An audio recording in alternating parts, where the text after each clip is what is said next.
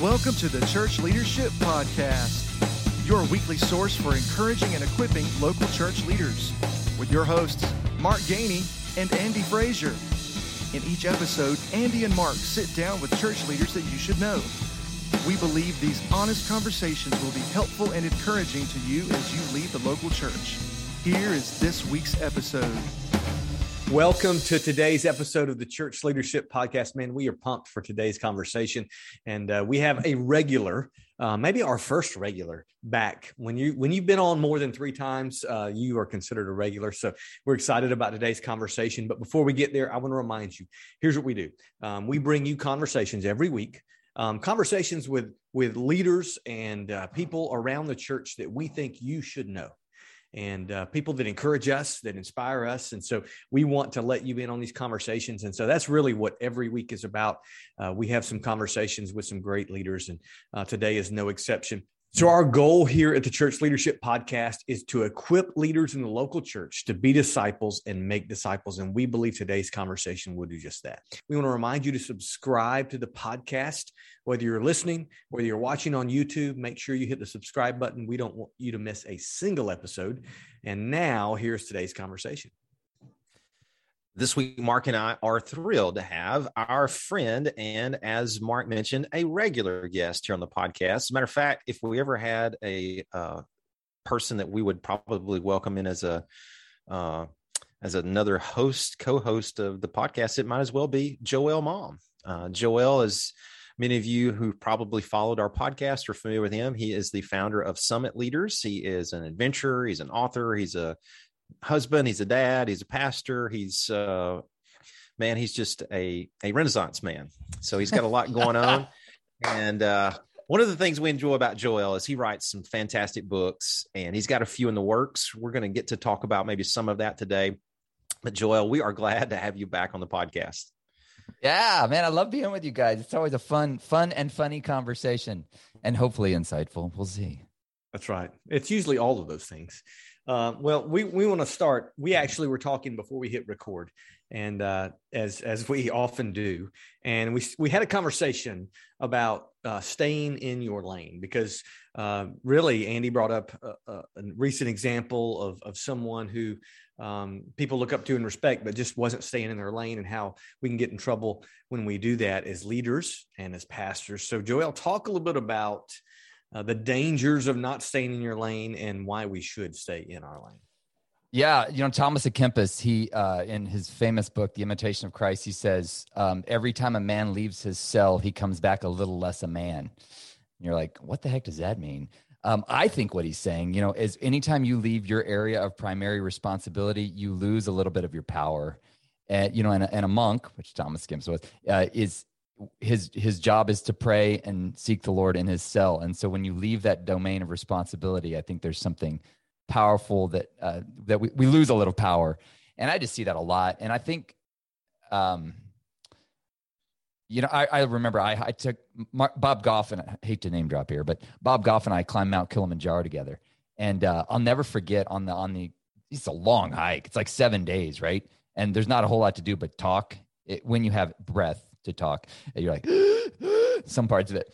But we're climbing, and I just remember we had this wild team, like just a bunch of type A personalities and, overdriven type personalities. And we had all sorts of wild conversations about the Nephilim and the pre-Adamite race and the book of Enoch and politics. We got into politics, and I'll never forget, everybody'd be like, oh, I think this and I think that. And we'd be like, what do you think, Bob? And he'd be like, wow, that's some great, interesting conversation. And he'd just keep hiking, and he'd keep hiking, and he'd keep hiking, and he'd keep hiking.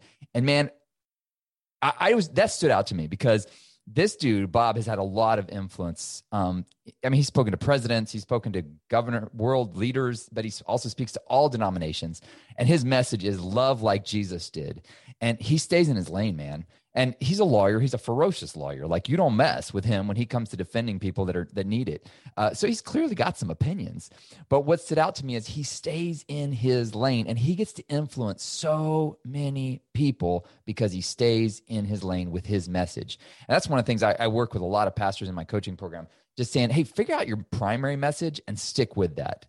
And you were like, my primary message is the whole counsel of God. And I'm like, well, get over yourself. Like, who knows the whole counsel of God? Like, honestly, you can't even figure out your kids. How do you know the whole counsel of God? But have some humility, man. But figure out what is the specific thing you're passionate about, and that in relationship to God's grace, his work in your life, the specific message. And I think when you stay in that lane, you become a unique expression of his redemption in the world. You become Christ's ambassador, ministering that reconciliation. And I just see so many pastors. And the real challenge is when you get in a world of social media, you get some stuff maybe that goes viral for a certain topic. And then all of a sudden people are looking to you like, well, what do you think about this, pastor? What do you think about that? And you got to just zip it if it's not on track with your primary message, because you can get in a lot of trouble. And you know, praise kind of reveals what's already in your heart anyways. So if praise comes and you find yourself humbly accepting it, there's maybe a little more humility than you think.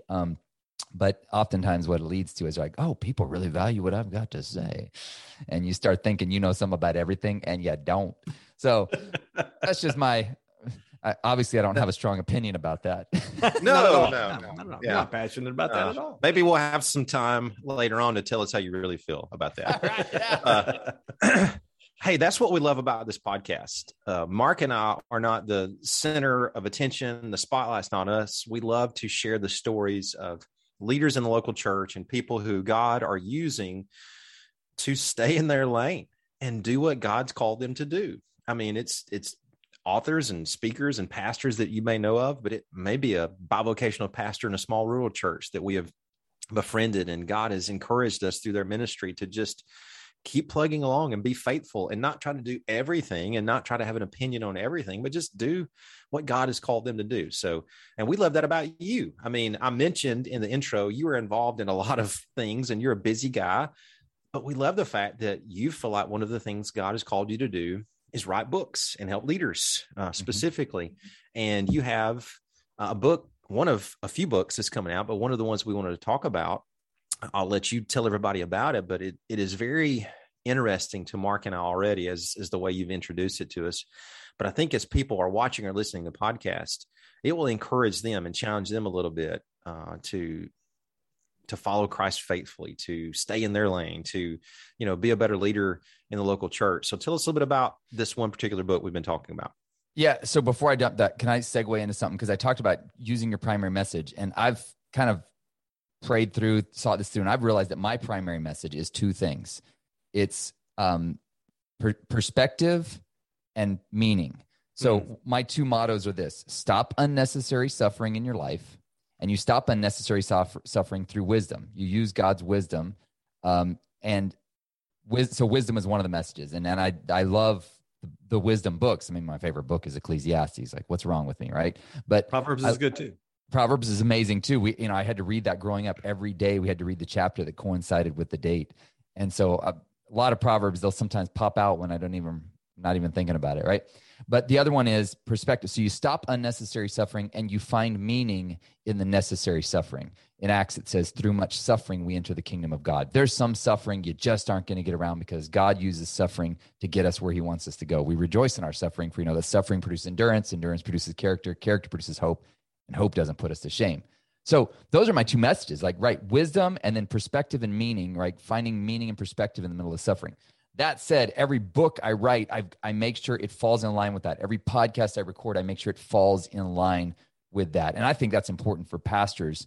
If you're feeling like you've got a message to share, nail down what that is and make sure that everything is filtered through that. And, it's weird. I think, who was it? A famous author, he said, when forced to work within a strict framework, the mind is taxed to its utmost and capable of its greatest creations.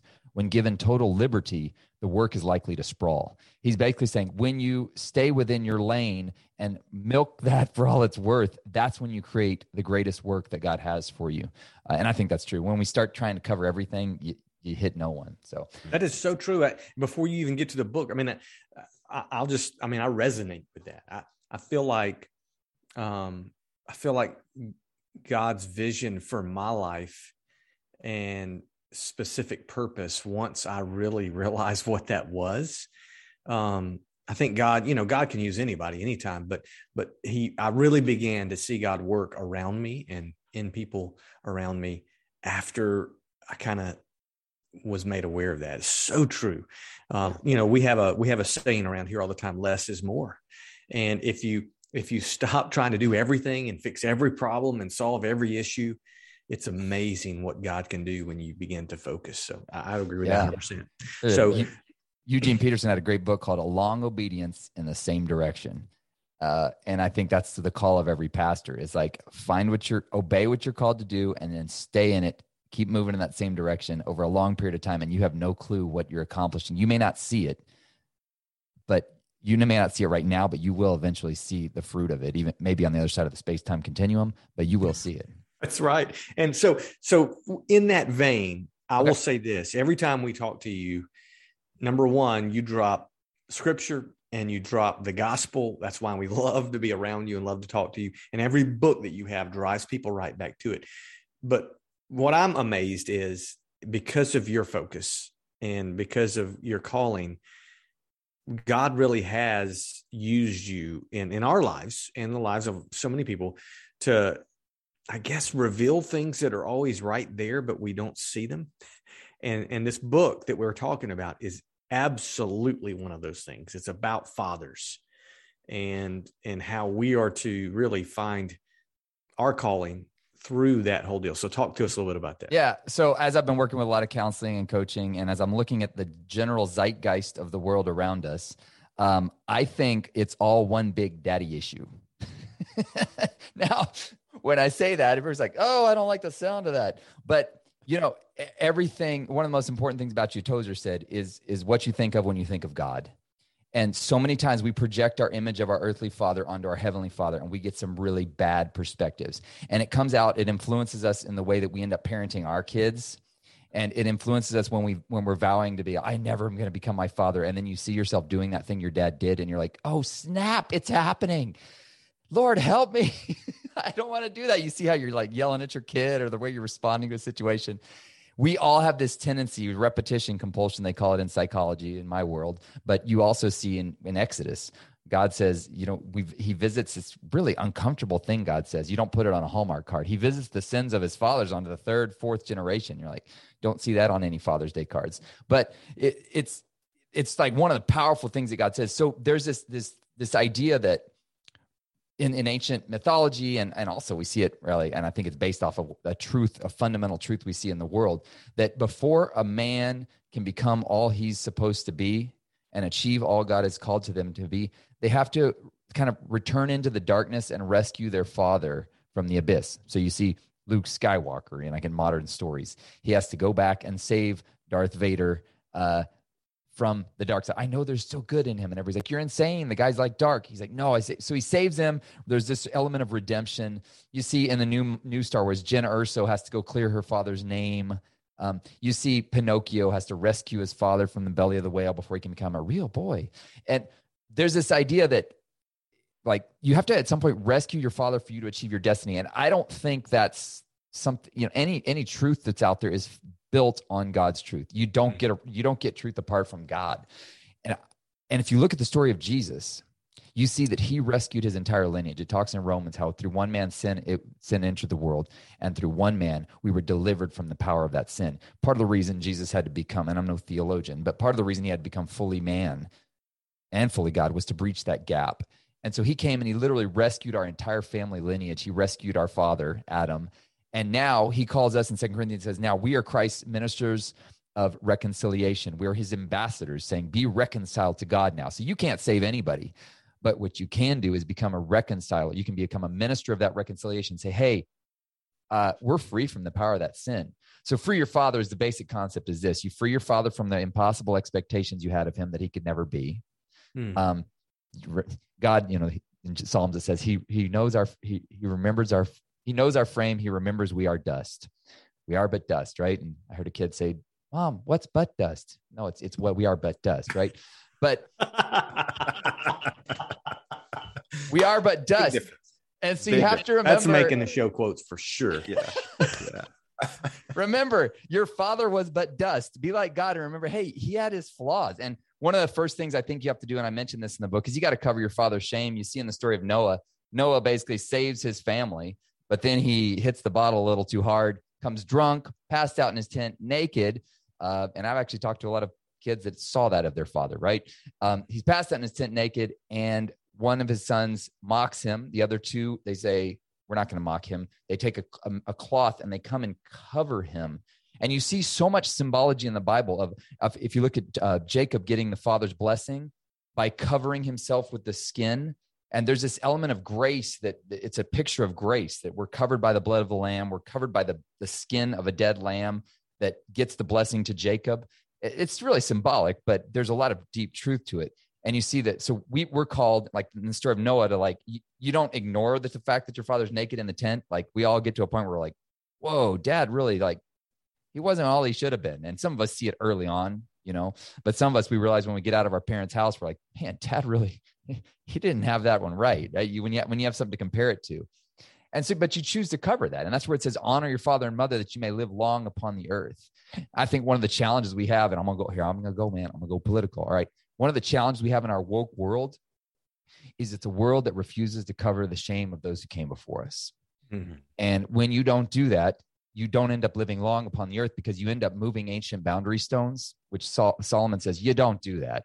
Do not move an ancient boundary stone set up by your father. And you just go, all those people were wicked, evil people. And so you just start like moving stuff around, and society starts to crumble, and you don't live long on the earth, because what's taken years to be built gets moved, and you don't know the reason, but a reason is you haven't chosen to forgive.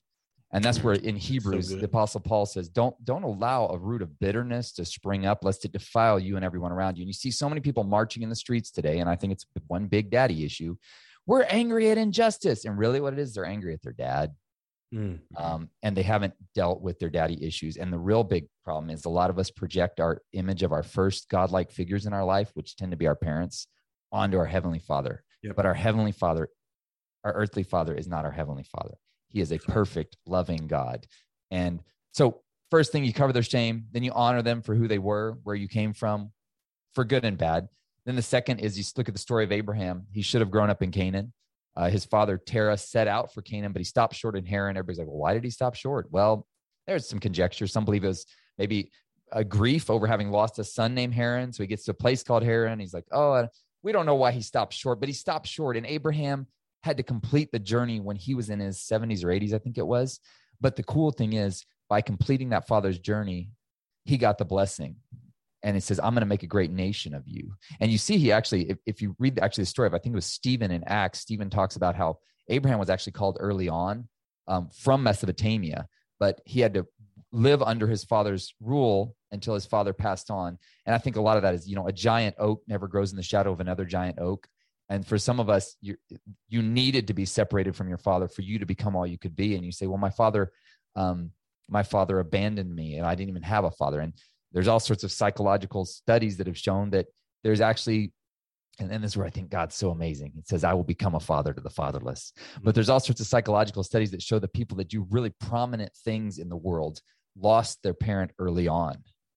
And you see, and the psychology of it is, well, it creates defense mechanisms in them that the world's not safe, so they become very defensive. But they also, many of them, rise to great heights. And I believe that's because of the blessing of the Lord, just his grace poured out, saying, I'll become a father to the fatherless. And so a lot of people reading the book will be like, well, I didn't have a father. Hey, you're in a really good position. I'm sorry that happened. It's really sad, but man, you've got the king of the universe as your father. So recognize that. And there wasn't a lack. You had the fullness available to you. So you complete the work, you get the blessing. And then you see the next in the story of Joseph. The next is you pass on the blessing. Joseph, if you look at him, he didn't get any tribes named after him. Bummer, right? He got 2 tribes named after him in the name of his children. Jacob calls him right as he's about to pass on. Jacob now named Israel, right? So the 12 tribes of Israel are the sons of Jacob, but you notice Joseph's not in there. But he gets Ephraim and Manasseh, who are the sons, and he says, I'm going to take your 2 kids, and they're going to be mine. They're going to be like, it says they're going to be like Reuben and Simeon. They're going to have the same inheritance. And I think a lot of times my father was this for our family.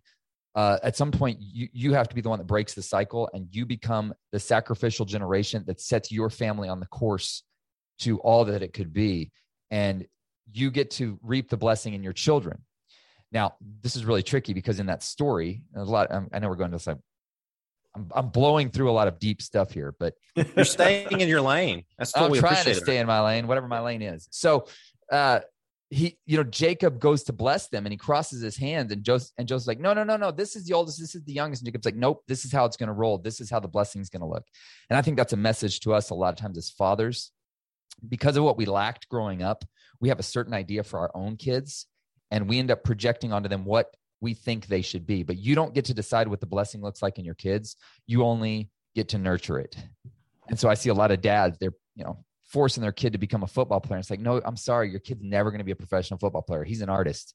You need to lean into that. And well, it's awkward and uncomfortable. I don't know what to do with an artist. Well, you need to deal with it. And I think a lot of the issues we have with daddy issues today is a father trying to force a child to be something they weren't.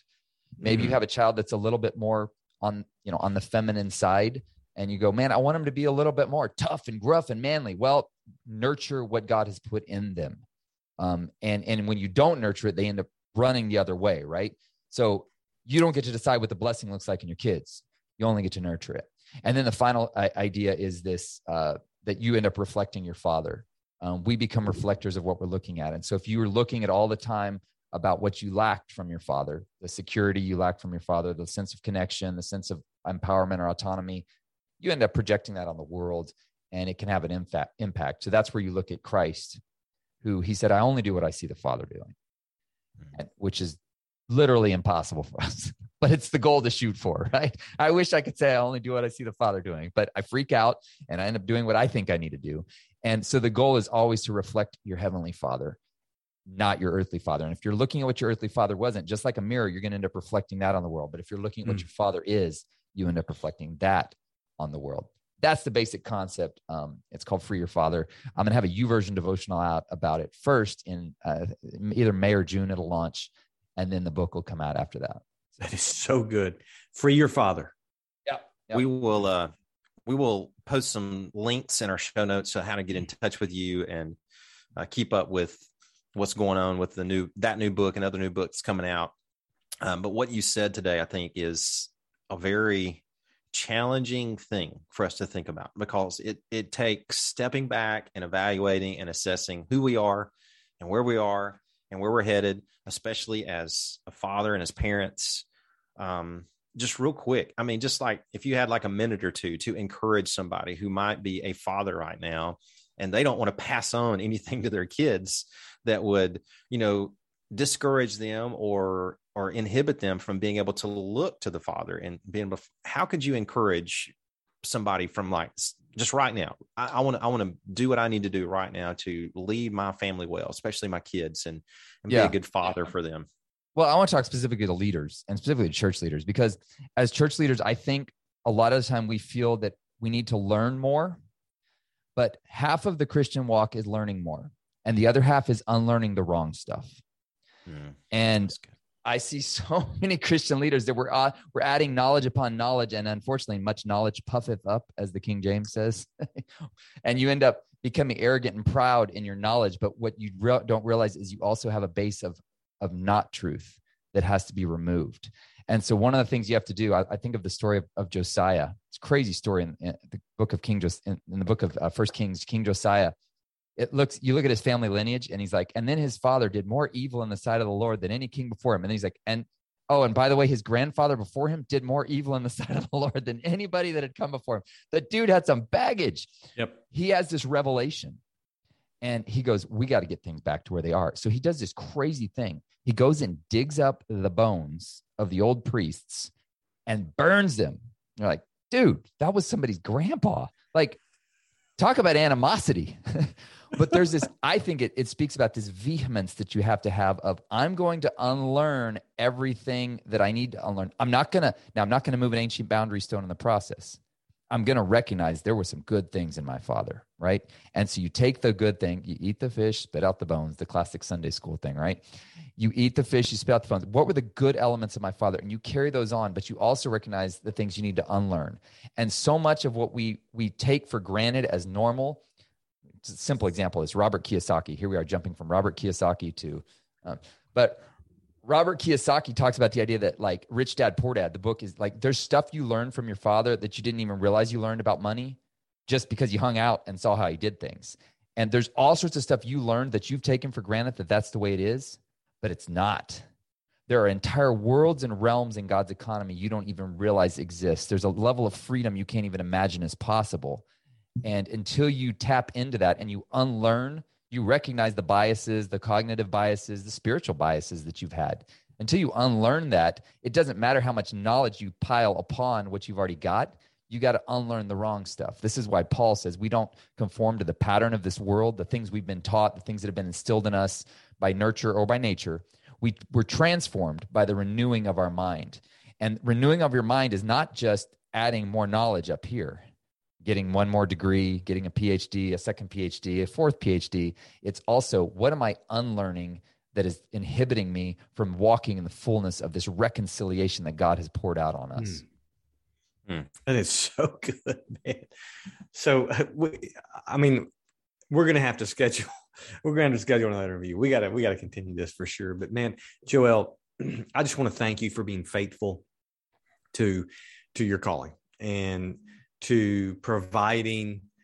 I feel like, and maybe somebody said this to you before, but I feel like you take some deep truths and wisdoms from God's word and you explain it in a way that's very practical and easy to understand. Not necessarily easy to apply because these things are difficult, but I think that's what God has given you. And so thank you, man. Thank you for spending some time with us, sharing some of this.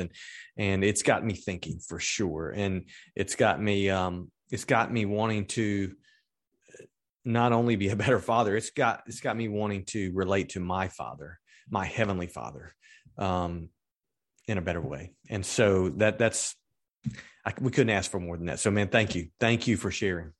Yeah, you bet.